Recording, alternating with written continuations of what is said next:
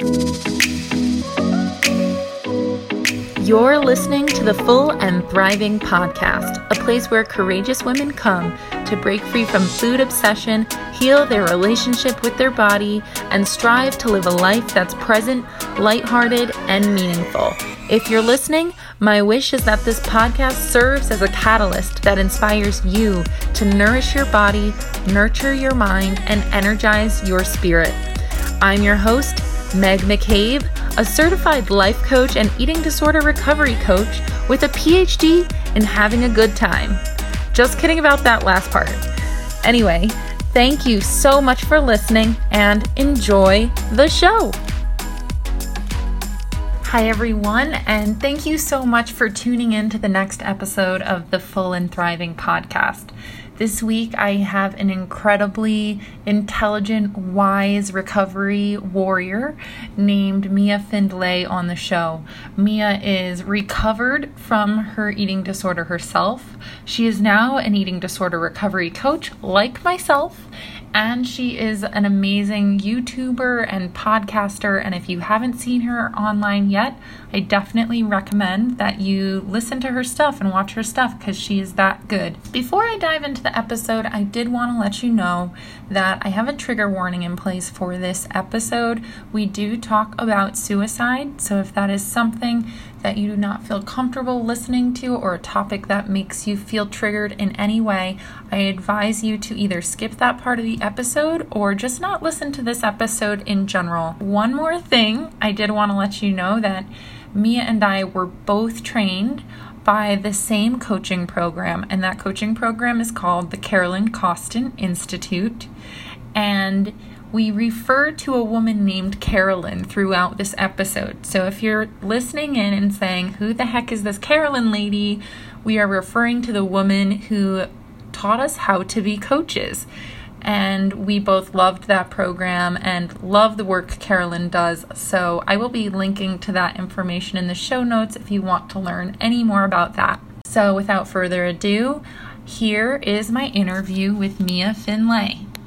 Hello, everyone. Welcome to the next episode of the Full and Thriving Podcast. I am beyond thrilled and excited to introduce my next guest for the show. She is a eating disorder recovery coach. She is a recovered survivor of an eating disorder. She's a YouTuber, and she's just an amazing person all around.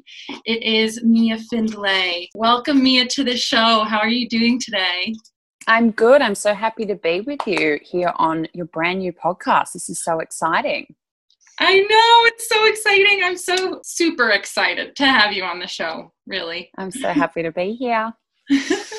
Yay. So I'm sure that there are so many people listening who have heard your story before. I'm sure they're fans already, but I wanted, for those who have never heard of you before, I wanted to kind of ask you to share a little bit about your recovery journey and what that was like for you.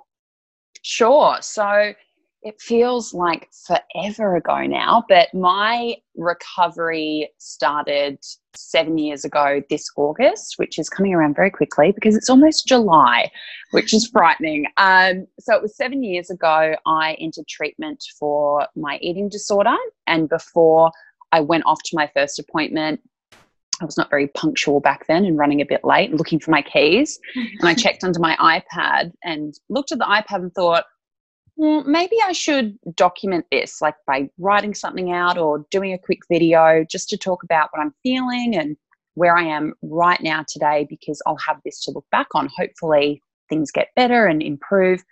So I made a quick video. That felt really good. Came back from my psychology session, made another video talking about what I'd learned. Just kept doing that on repeat.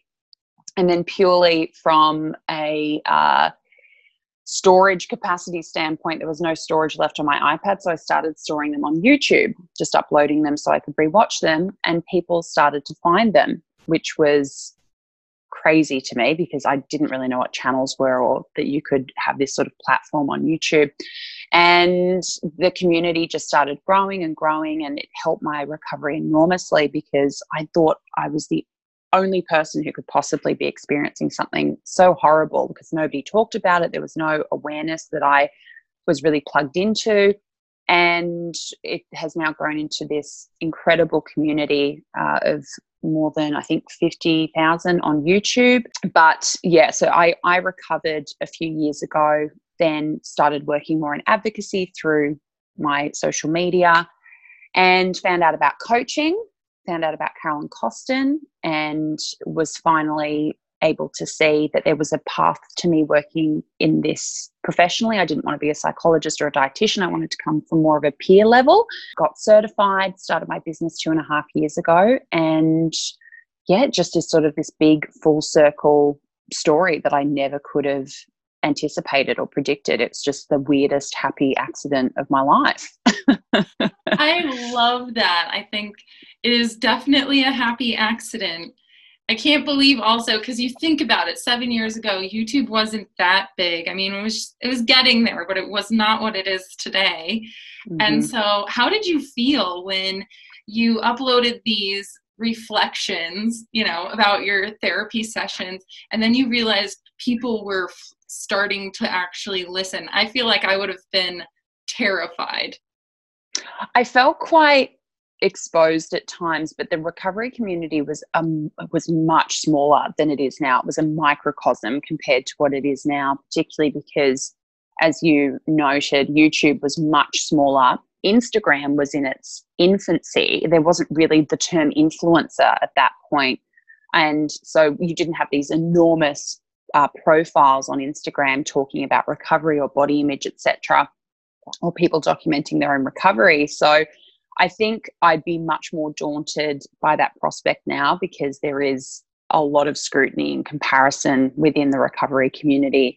I think I'd be a bit too gun shy to do it now, but I loved it. It was like a light came into my life, and I had other people contacting me saying they were a bit further along than I was, or they'd gone through what I was in that moment going through. And it was this reassurance that I could get through it, because without a framework for recovery, it can feel really open-ended. Like, what am I meant to be doing? What is happening? Where am I going to end up? So it kind of gave me these milestones to work towards, because I could see that in other people's journeys, other people's recoveries, what was sort of coming next, and all of this wonderful encouragement. It felt like a safe space, and it was tiny. There was really nobody watching for probably the first 3 years. I think there were maybe a couple of thousand people at the most. So it felt very, very safe at the time. Wow. Were other people filming their recovery journeys too? Is that why you felt like you discovered a framework? Not really. It was more over on Tumblr, which can be a bit of a dangerous spot for people with eating disorders. There is sort of a big pro-eating disorder community, which I never stumbled across. I had to be told about it. I was really just part of the recovery community, which my sister had told me about. She said, if you are looking for community, that's where a lot of people do talk about their eating disorders. I mean, I was the nana of that community. They were all much younger than I was. Oh my gosh.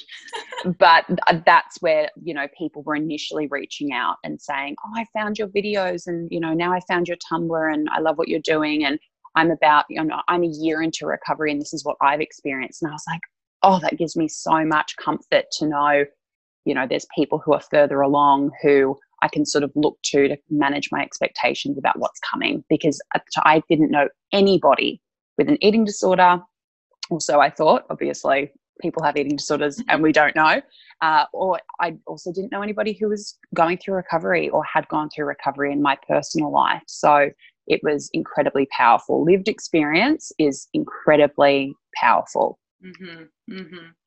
I completely agree. And I feel like eating disorders can be so isolating and scary that, it's so interesting how the internet has made them way less isolating and way less scary.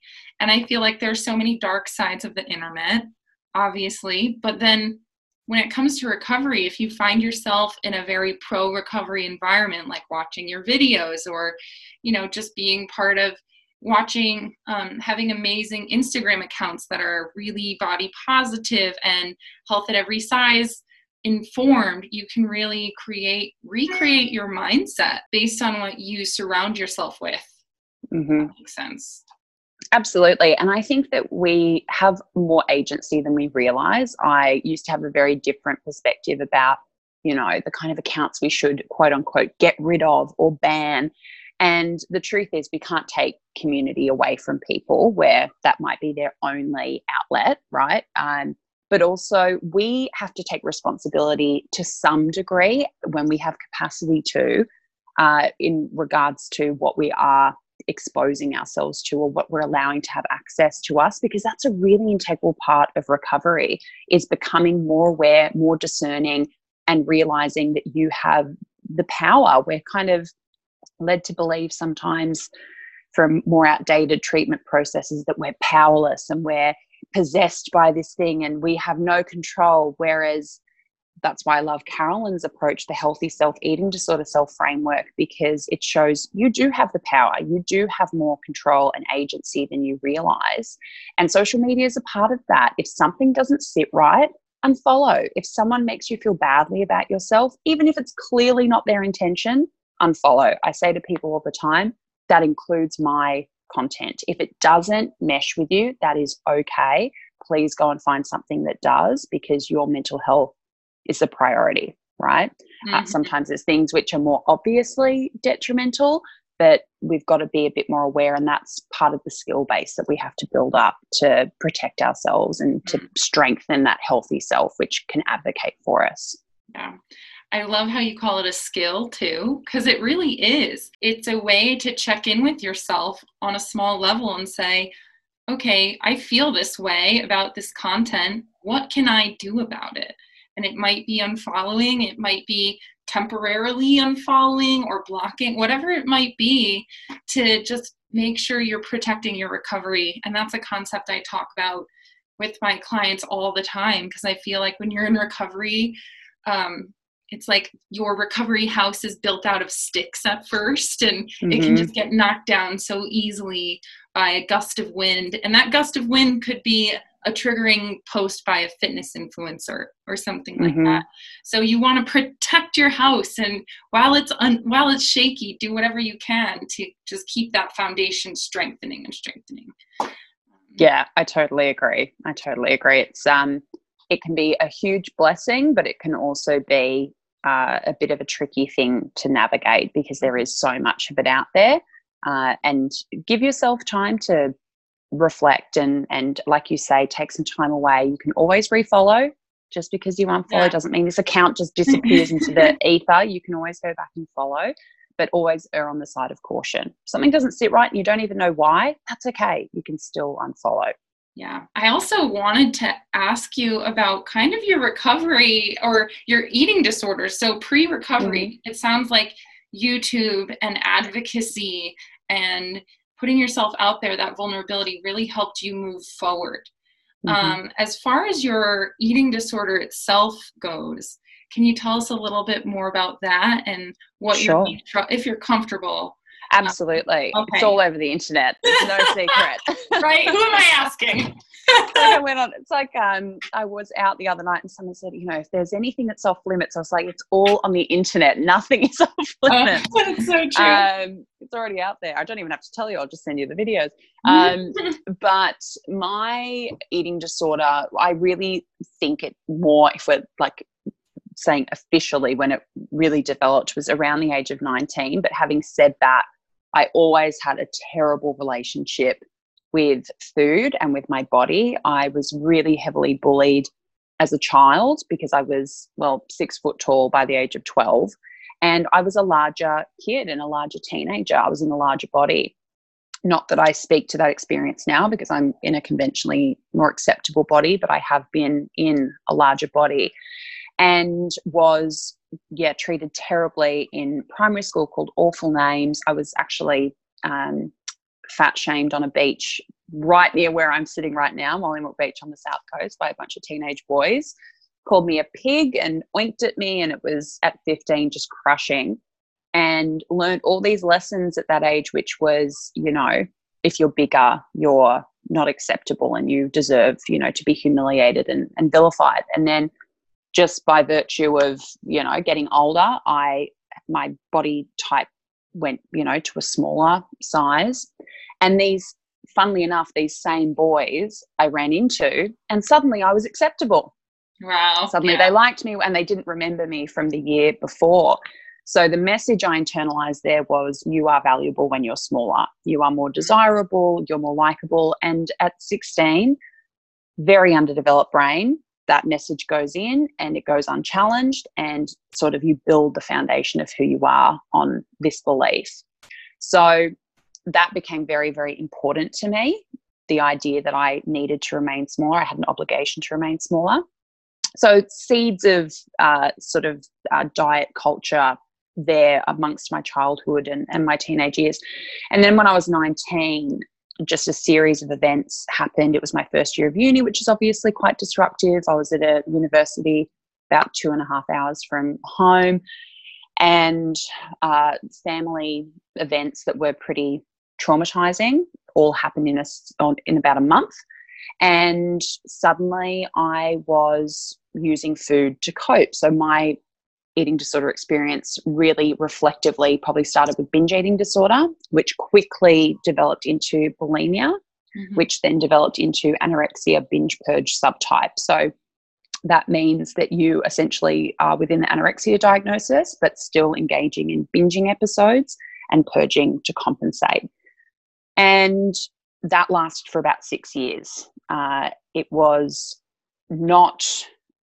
It didn't appear to be as, horrible as it was on the inside. I was, working, and I moved to London for a year and was as social as I could be for a large portion of that time, until about the last 12 months, when everything just kind of became very chronic, and I just started to become totally incapable of maintaining this exterior appearance that everything was fine and great, and ended up very, very physically unwell with very concerning physical symptoms, including a skin condition that's irreversible, rosacea, because of the state of sort of my health and my gut at the time. And I was without a job. I totally isolated myself from my friends, totally isolated myself from my family, had just got out of an awful relationship. And I had really hit rock bottom. And for anyone who's listening who might be triggered by talk of suicide, it was sort of where that ended up, was I became quite suicidal and had been dealing with suicide ideation on and off for the 2 years prior. And that all kind of culminated in attempting to take my life. And for whatever reason, I reached out before, completing that process, I suppose, to put it clinically, and said, I need help. I'd never said I need help. I never said I have an eating disorder, I'm depressed. But I suddenly got very, very angry at the eating disorder, at myself, at what had happened to my life. I kind of had this moment of, hang on, what happened between 19 and 25? How did I get here? How did my life get sort of taken away from me? And I became angry that this had happened to me for reasons that were totally out of my control, and reached out, didn't ask for help, demanded help, which is much more in line with my character than how I was in my eating disorder. And sort of said, I want help, and you're going to help me, and you're going to essentially, get me in front of a doctor, etc. I was in front of a doctor within 24 hours. I was in front of my psychologist 24 hours after that. That was the day that I made that first video. And it was the best thing that ever happened to me. And my recovery was as challenging as a recovery can be, but it was also periods of just euphoria and gratitude, which I still experience to this day, just sitting, whether it's with friends or at a wedding or, traveling, or just sitting with someone who means the world to you, and just having this internal moment of, what if I wasn't here for this? And if I was here for this, what if I was still in my eating disorder mindset and couldn't be fully present and couldn't really appreciate how fortunate I am? So I became determined to sort of take more from the eating disorder than it took from me. And that's fueled a lot of my advocacy and my work, is that it's sort of like helping other people to avoid what I was lucky enough to avoid, is sort of like getting back at the eating disorder every time. Every time I recruit someone into recovery, it's like, yes, a win for me. And kind of getting back at the eating disorder. That's so true. I love having that empowered feeling of just shoving it to the eating disorder, like, take that. Mm-hmm. I sometimes think of it like an ex-boyfriend where you're living your best life and you're like, if only he could see just how much better life is without him, right? He'd be so annoyed if he could see like what I'm eating and who I'm with and what I'm wearing, and that I'm just, you know, absolutely present in my life when he just made that so impossible for me. I find it very, very satisfying to think about it in that context. I love that context. I haven't heard that before, but it's definitely what I'm going to start thinking about for sure. Thank you so much for being so open about your journey. I feel like it's so powerful. What a powerful story that you had that rock bottom moment and you kind of mobilized your anger in a direction towards getting help and actually demanding help. Yeah, I think it's also really important because so much of what I'd say and why I spoke about it really openly from the beginning, that, you know, that I was suicidal and I did make an attempt to take my life, because it's actually one of the most common ways that we lose people to eating disorders, but we never hear about it. It's always this assumption that it's got to be because there was some kind of physical event that happened, which is also possible. To be really clear, there you are really in danger of multiple physical sort of aspects of what the eating disorder can do that can end your life. But a huge reason why we lose people is because they just reach this hopelessness. And that's what happened to me, but I hadn't heard of that. It was always, you know, people being in hospital or experiencing cardiac arrest, etc. Some of those more stereotypical depictions that we're so used to within the eating disorder space. So I think it is important to talk about the fact that eating disorders are mental illnesses with physical symptoms. And because it is a mental illness, one of the first things that's putting you in danger is the state of your brain and the state of your mental space. So yeah, if someone feels like they're not sick enough, that's usually playing into it, that they feel like they're not physically sick enough, but you don't have to get anywhere close to what you think sick enough is to be in very, very serious danger.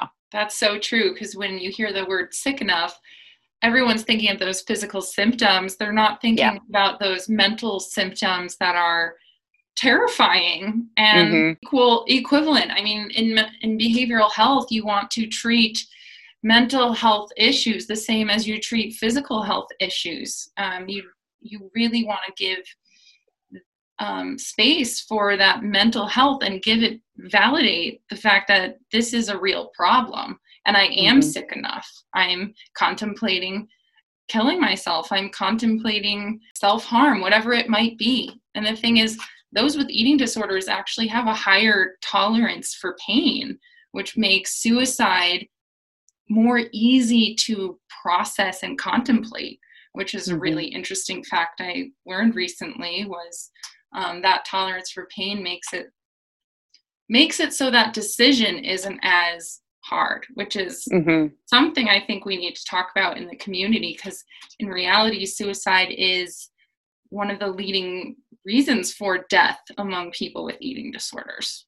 Yeah, and it is just something that we don't hear about because it is such a taboo subject. And obviously, you know, you've got to put trigger warnings over all those sorts of discussions, which is understandable because it can be a triggering topic, but it's also kind of putting a wall between the people who probably need to hear those conversations and the conversation itself, because we just too often put the emphasis on the physical aspects of this illness, where that's, if we think about something like pneumonia, a cough is a symptom. The real problem is what's going on in the lungs. So that's the equivalent of the brain is unwell.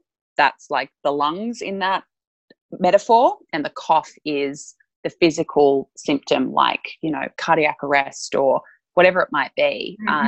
So the original issue is the brain. That's what needs attention. So if your brain is not working properly, or it's a miserable place to be, that alone is sick enough, because that's the most important symptom, is your internal experience of what's going on.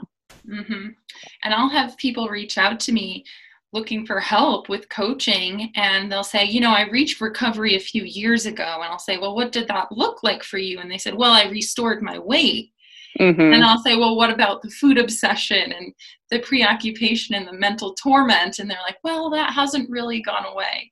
And well, maybe you didn't really reach full recovery, because that mental component is part of the recovery process. It is possible to stop obsessing over food and your weight and all of that. And your sense of self as well. I think that people have been let down for a long time, because I see a huge pushback against the notion of full recovery, which on one hand, as a professional, I sympathize with and empathize with. I understand that when you've been told for many, many years that remission is, sort of the best you're going to get, or that you'll always be battling these thoughts, you'll always be battling that voice in your head, I feel terribly for those people. But it's also frustrating as a survivor and a recovered person to sort of see this suspicion out there that, well, I don't believe in full recovery. Okay, well, that would imply that those of us who put our hands up and say, I've fully recovered, must in some way be disingenuous, right? That we're not being totally honest. So that's an uncomfortable conversation that probably needs to be had in greater depth. But I also understand it, that when you've been told for so long that this is the best that you're going to aim for, to hope for more might feel too daunting. People come to me, as they would to you, and say, yeah, that all sounds great, but I don't think that's possible for me. And then you see them progressing and becoming more certain in, oh, well, I've got this far, I can probably get a bit further and a bit further and a bit further. And I have a conversation with a client who's now sort of transitioned out of my coaching, because she is essentially a stone's throw from being fully recovered, and we've taken a pause from sessions so she can go and kind of spread her wings, and we're both in tears. And I had my notes in front of me, and I said, it was only a matter of months ago that you were saying to me, I just don't think full recovery is possible for me. And here we are. So unless you know it's on the map, why would you keep walking towards it, right? If someone's told you this is as far as you can get on this process, and nobody's told you that there's this amazing, beautiful location that's another 20 or 30 or 40 kilometers, sorry, Americans, miles. You would, if you knew it was there, you'd know it would be more work, but you'd probably keep walking, right? You'd probably keep going. But if somebody's only ever told you this is as far as you're going to get, you're not going to stumble off into the wilderness not knowing, what's on the other side.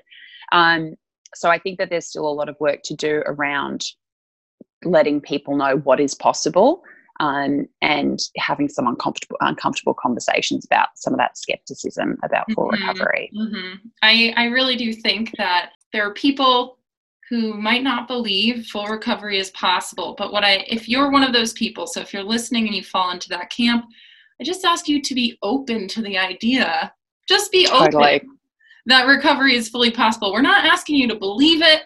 We're not asking you to even live it. If you just want to, hang on to your eating disorder a little bit, oh, that's fine. But full recovery is possible as long as you're open to it. So exactly. Unless it's something that you can consider, then it will never happen. Just consider it. Try it out for a week. Just stay curious. It's sort of, you would have the same conversations with your clients where they will push back against anything. And I'm like, oh, I can't make you do anything. I can't force you to do this challenge. I can't force you to fully recover. It's totally up to you. Like, if you want the tools and the framework to get there, let's talk about it. But I can't make you do anything. Yeah. Whereas old elements of treatment have been, practitioners versus patient, where it's like, you're going to do this and you're going to do that. And then they come to a coach and the coach is like, oh no, I'm not going to make you do anything. If you want to come to session and not do anything, that's up to you. But if you want to do something, let's chat. Let's talk about what's possible. I always like to call it gentle nudges. I like to nudge my clients in the right direction, just gently with small challenges, whatever they're willing to take on, as long as they do it, or at least try. Even if you try and you cannot do it, I still consider that a win. Totally. Yeah. Because also, if it didn't work, I come from the approach of, I say to people, there's no good or bad, there's no right or wrong. It's just, is it effective? Does it work? It's not whether or not you're amazing at recovery. Is your recovery effective? So if it didn't work, something went wrong, let's look at what worked, what didn't, take the balance of what's helpful and apply that to next week. If you're trying to be perfect at this, you're going to miss every opportunity to actually be effective at your own recovery. That's so true. Every failure, quote, is not really a failure. It's more of just a way to evaluate how you can do it differently. What can I put in place this time? What mental state can I be in that's a little bit stronger so that the next time I attempt to complete this challenge, I have so much more behind me. And you just have to keep trying and keep It's a very, creative. very humbling process for us perfectionists. Oh my gosh, yeah. So true. Yeah, we're trying to be perfect actually works against you. Very true. One thing I always love to ask related to survivors, eating disorders, when you were going through your recovery process, what were some turning points for you that really were those aha moments that got you through or to another level, if that makes sense? I love that question. I've never been asked that before. So initially it was because I was really directing my own recovery. Like I said, I wasn't aware of people like Carolyn at this point. I wasn't aware of the 8 Keys. A lot of the stuff that I did was based on instinct, which was clearly a great, healthy self-instinct. So I think probably one of the earliest turning points was this idea that what I had done for all those years, trying to shrink myself, trying to be this person who I thought would lead to my happiness and confidence and success, etc., that it had never worked, that I'd given this thing so many chances. And that's what I say to clients when they want to hold on to this stuff. And I'm like, but has it worked? Do you have evidence and examples to give me to say when they say, but it made me confident? I'm like, great. Can you give me an example? Not really. Because when we talk about confidence is not the absence of feeling, terrible and feeling numb. It's, walking into a room and being like, this is who I am. This is what I look like. This is what I wear. This is, who I choose to be. And you can take it or you can leave it. I don't think anyone with an eating disorder could say that they walk into a room and feel like that. So it was just the light bulb moment that this had not worked, that it never worked, that what I was really trying to get to, which was a sense of self-acceptance of my biggest goal was to be calm. I just wanted to be calm. My head had been so chaotic for so long that when my psychologist asked me, what's your goal? And I said, I just want to be calm. I just want my head to be quiet. That's it. And she was like, that's it? I was like, that is it. I don't care what else we do, but can we just do that? The next big turning point for me, which was probably the most critical one for a variety of reasons, was about 3 years into recovery. And I made a video talking about this at the time, which I'm really glad I did, was I almost sort of started to slip backwards. All these thoughts started coming into my head again. And it was just shy of my 3-year recovery anniversary. And I remember having a conversation with my mum where she was saying, this is so exciting and you should be so proud. I said, I really don't care. I'm really just not that excited as I was for my 1 and 2 year anniversary. And she said, why is that? And I said, because I'm going to have this thing for the rest of my life. This was pre-knowing full recovery was possible. And I said, and I'm exhausted. I'm burnt out. I'm exhausted. I'm working just as hard as I did on day one. And I'm just totally out of energy. I was going just as hard at recovery for 3 years, every day for 3 years. And I really didn't need to be. If I had known that I could take my foot off the pedal because I could relax into all this great neural rewiring that had happened, if I'd known that full recovery was possible, I would have probably confidently said by then that I was fully recovered, but no one had told me. And that's when I discovered Carolyn and went, oh, okay, well, what if I relax into this? What if I am not constantly opening the fridge and going, this is what I feel like eating, but why do I feel like eating that? And do I need to challenge this? And I'm going to go for a walk. Am I going too quickly? Am I pushing I was on myself 24/7 because that is what I was told I needed to do forever. So ironically, being so in my head about recovering was what was leading to me slipping backwards. Whereas if I'd known that I could gradually relax and be confident in my progress, I would have been in a much better position. And that was a huge turning point. Huge. I was confident in my progress. I obviously had to go back and do a bit of work to be sure that, that bit of slipping backwards thoughts wise, there was no behaviors. It was just my thinking was sort of slipping backwards. Was a huge turning point for my recovery personally, but it obviously introduced me to Carolyn and her course. And yeah, it was just, I think without having stumbled across that concept, I probably would have relapsed.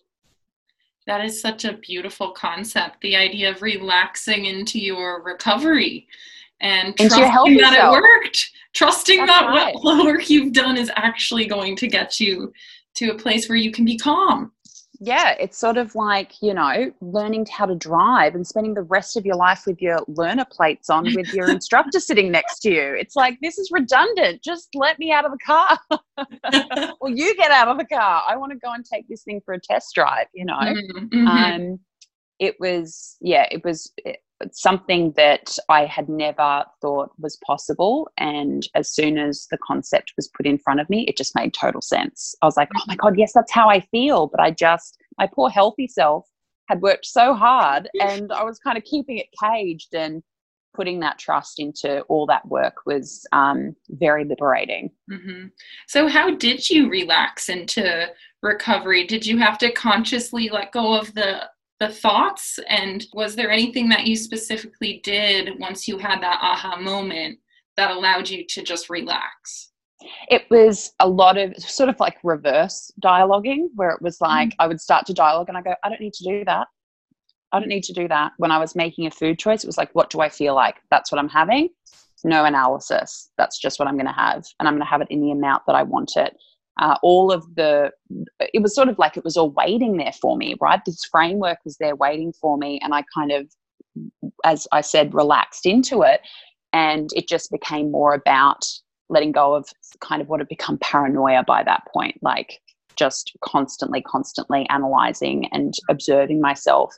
I just had to go, nope, we don't do that. Sort of like I did with eating disorder self-thoughts. When I couldn't dialogue, I used to I used to literally imagine a stop sign coming down and just be like, I'm not going there. I can't do it. I'm not going down that spiral of thoughts. And it was sort of similar, like, nope, we're not analyzing this. Let's just see what happens. Just go with your instinct, go with what you feel like, go for a walk, go home when you don't feel like walking anymore, and just see what happens. That is such a cool image as well. The stop sign, I'm going to start offering that to my clients, because when you have those negative thoughts, that visual of the stop sign like really can just get you to switch directions and move on with your day. Yeah, because sometimes dialoguing is going to prevent you from doing the thing that you need to be doing in the moment, right? It would usually be at a meal time, and I would go stop sign, and then if that didn't work, I'd do something simple like run through the alphabet backwards and forwards, because that was easy to do. It took enough concentration that it distracted me without getting into the machinations of, the back and forth between eating disorder self and healthy self, which I would do later and unpack that later. But if you just got to get through a meal, or you've just got to get through a snack, just getting through it initially is absolutely a-okay. Go back and do some of that dialoguing work afterwards. But if you've just got to get through it, just get through it. That's the priority. Wow. That is super valuable. I love that information and that those quick tips. I love those tools. I love some good tools. So another question I have for you, kind of a lighter one, is what is your favorite part about what you do now? Like, what do you love to work with your clients on? I love to work on the healthy self stuff, because I think that is the most valuable skill that you can teach clients. When you see it click, initially with some, it's, I don't get this doesn't speak to me, it doesn't make sense to me. And then you find some in with them, whether or not that's getting them to speak to themselves as they would to a loved one. That's a great one. For some people, it might be getting them to just initially ask the eating disorder self some questions. You don't have to come back with these definitive healthy self statements like, I'm beautiful and I don't need my eating disorder. You don't believe that. Like you don't have to say things you don't believe. If you say something you don't believe back to the eating disorder self, it's like putting out a house fire with a cup of water. You've got to come back with something which is equally believable to your healthy self. So seeing that click with people, and the transition I love, I actually experienced this with a client yesterday, where you can tell they're identifying more with their eating disorder self to start because they refer to their healthy self as the other self. And then they do the switch where they are identifying with the healthy self and they refer to the eating disorder self as the other self, right?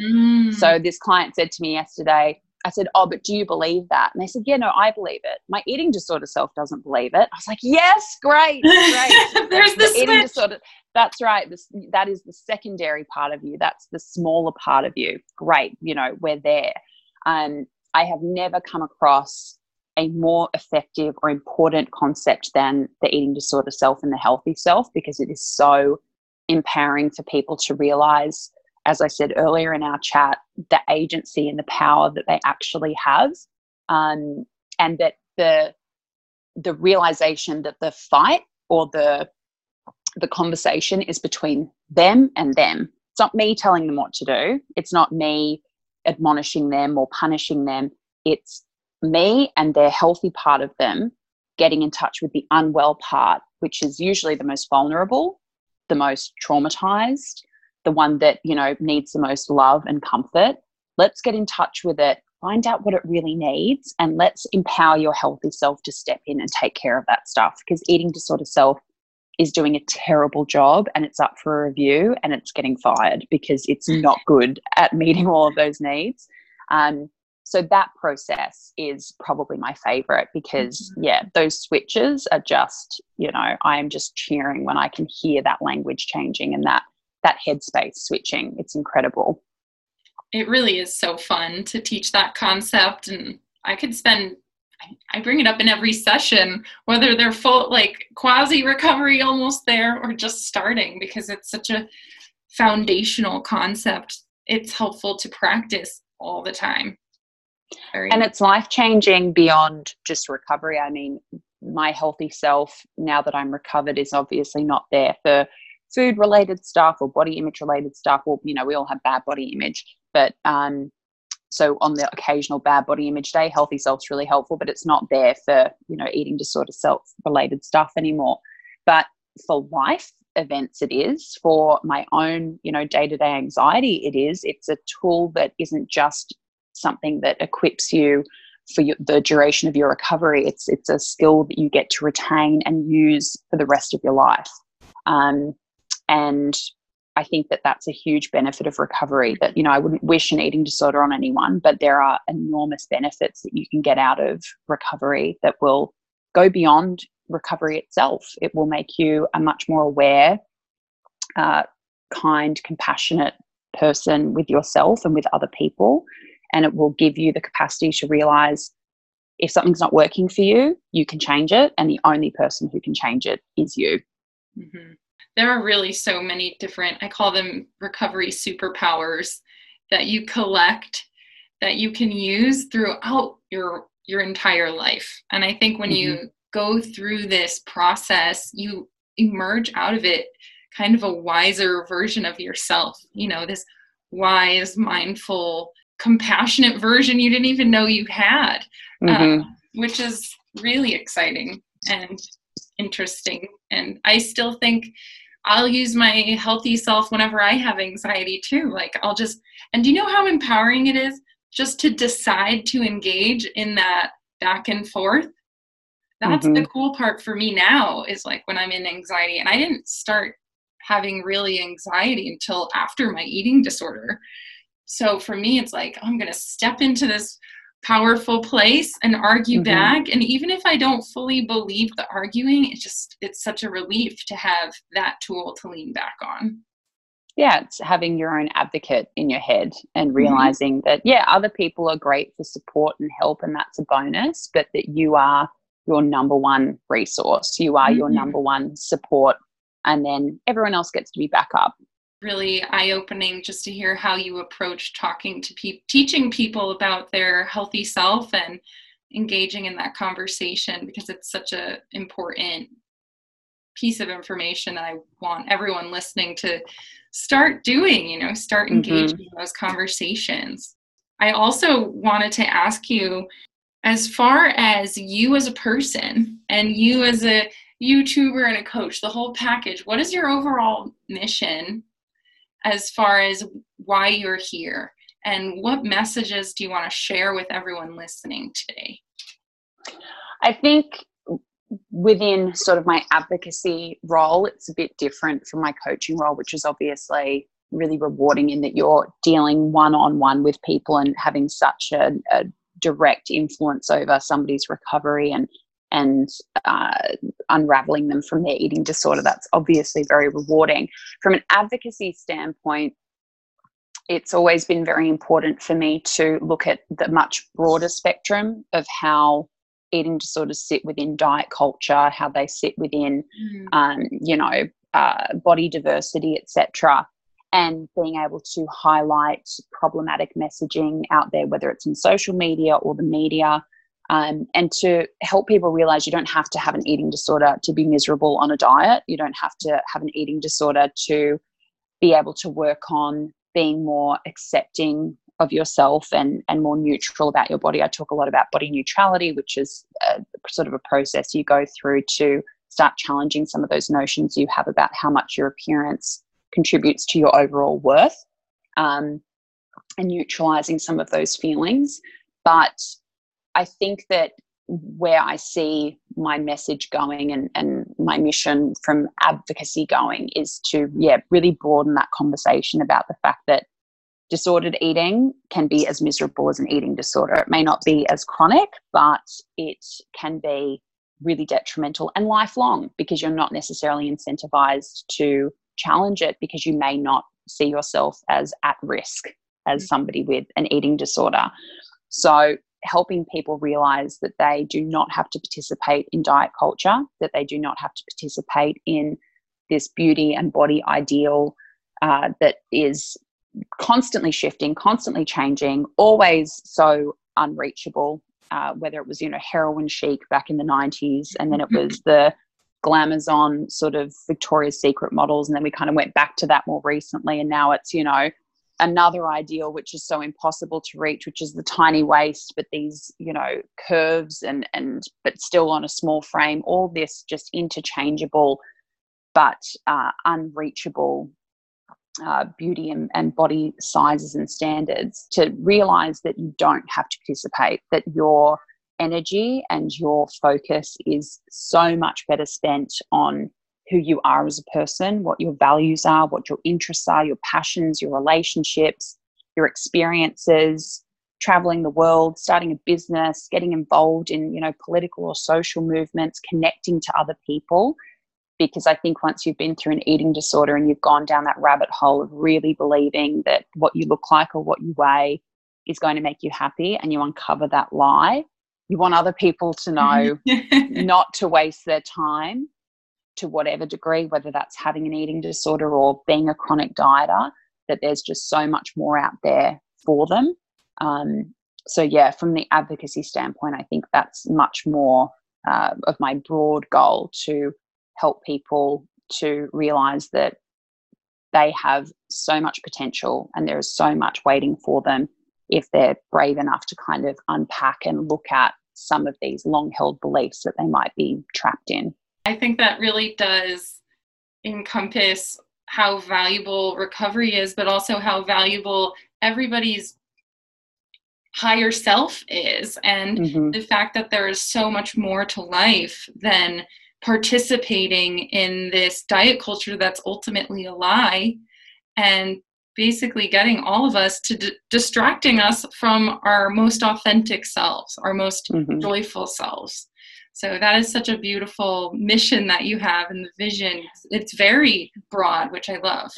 Well, because I think it was another realization of mine, which was that how profitable I had been to people because of my low self-esteem, because I had internalized that belief that I needed to be smaller, I needed to have a six-pack, or, you know, whatever that ideal was that was being marketed at the time, that whether it was a diet program or it was a magazine or it was, you know, a TV show, whatever, that my sense of self was living in somebody's profit margin. And that was part of what angered me.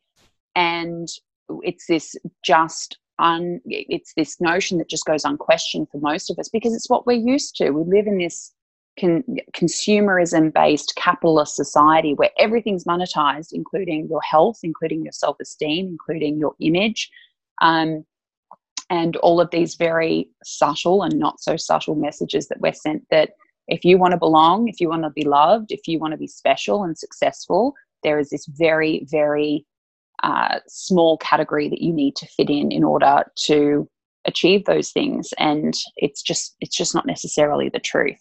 And you've got to be prepared to challenge that and to fully sit in who you are and take the risk that you will be lovable and likable and successful if you just allow yourself to be truly who you are, from a physical standpoint and from an internal standpoint as well. It's a scary risk to take, but well worth it. It is a risk, but there's so much reward on the other side. Totally. It feels risky because the message you're sent is it's not possible. But once you go through the work, you start to realize, oh, actually, I am valued for much more than what I believe that I'm valued for. Yeah. Well, I so appreciate you having you on the show today. You are full of wisdom and intelligence and knowledge on this, and it's just amazing to have you here. And before I let you go, is there anything you want to share with the audience just about where they can find you or where they can watch your videos? Sure. So the best place to find me is on YouTube. My YouTube channel is called What Mia Did Next. So if you just throw that into the search box, you'll find me. And you can essentially find me under that name everywhere else, like Instagram and Twitter. So yeah, I also have a podcast called Unfiltered with Mia Finlay, which is back up and running with new episodes. So you can find that on Apple, Spotify, and there's also the video episodes, sort of the recorded version, up on YouTube as well. Wonderful. Well, thank you so much, Mia. It was just such a pleasure having you today. Fabulous. Thank you so much.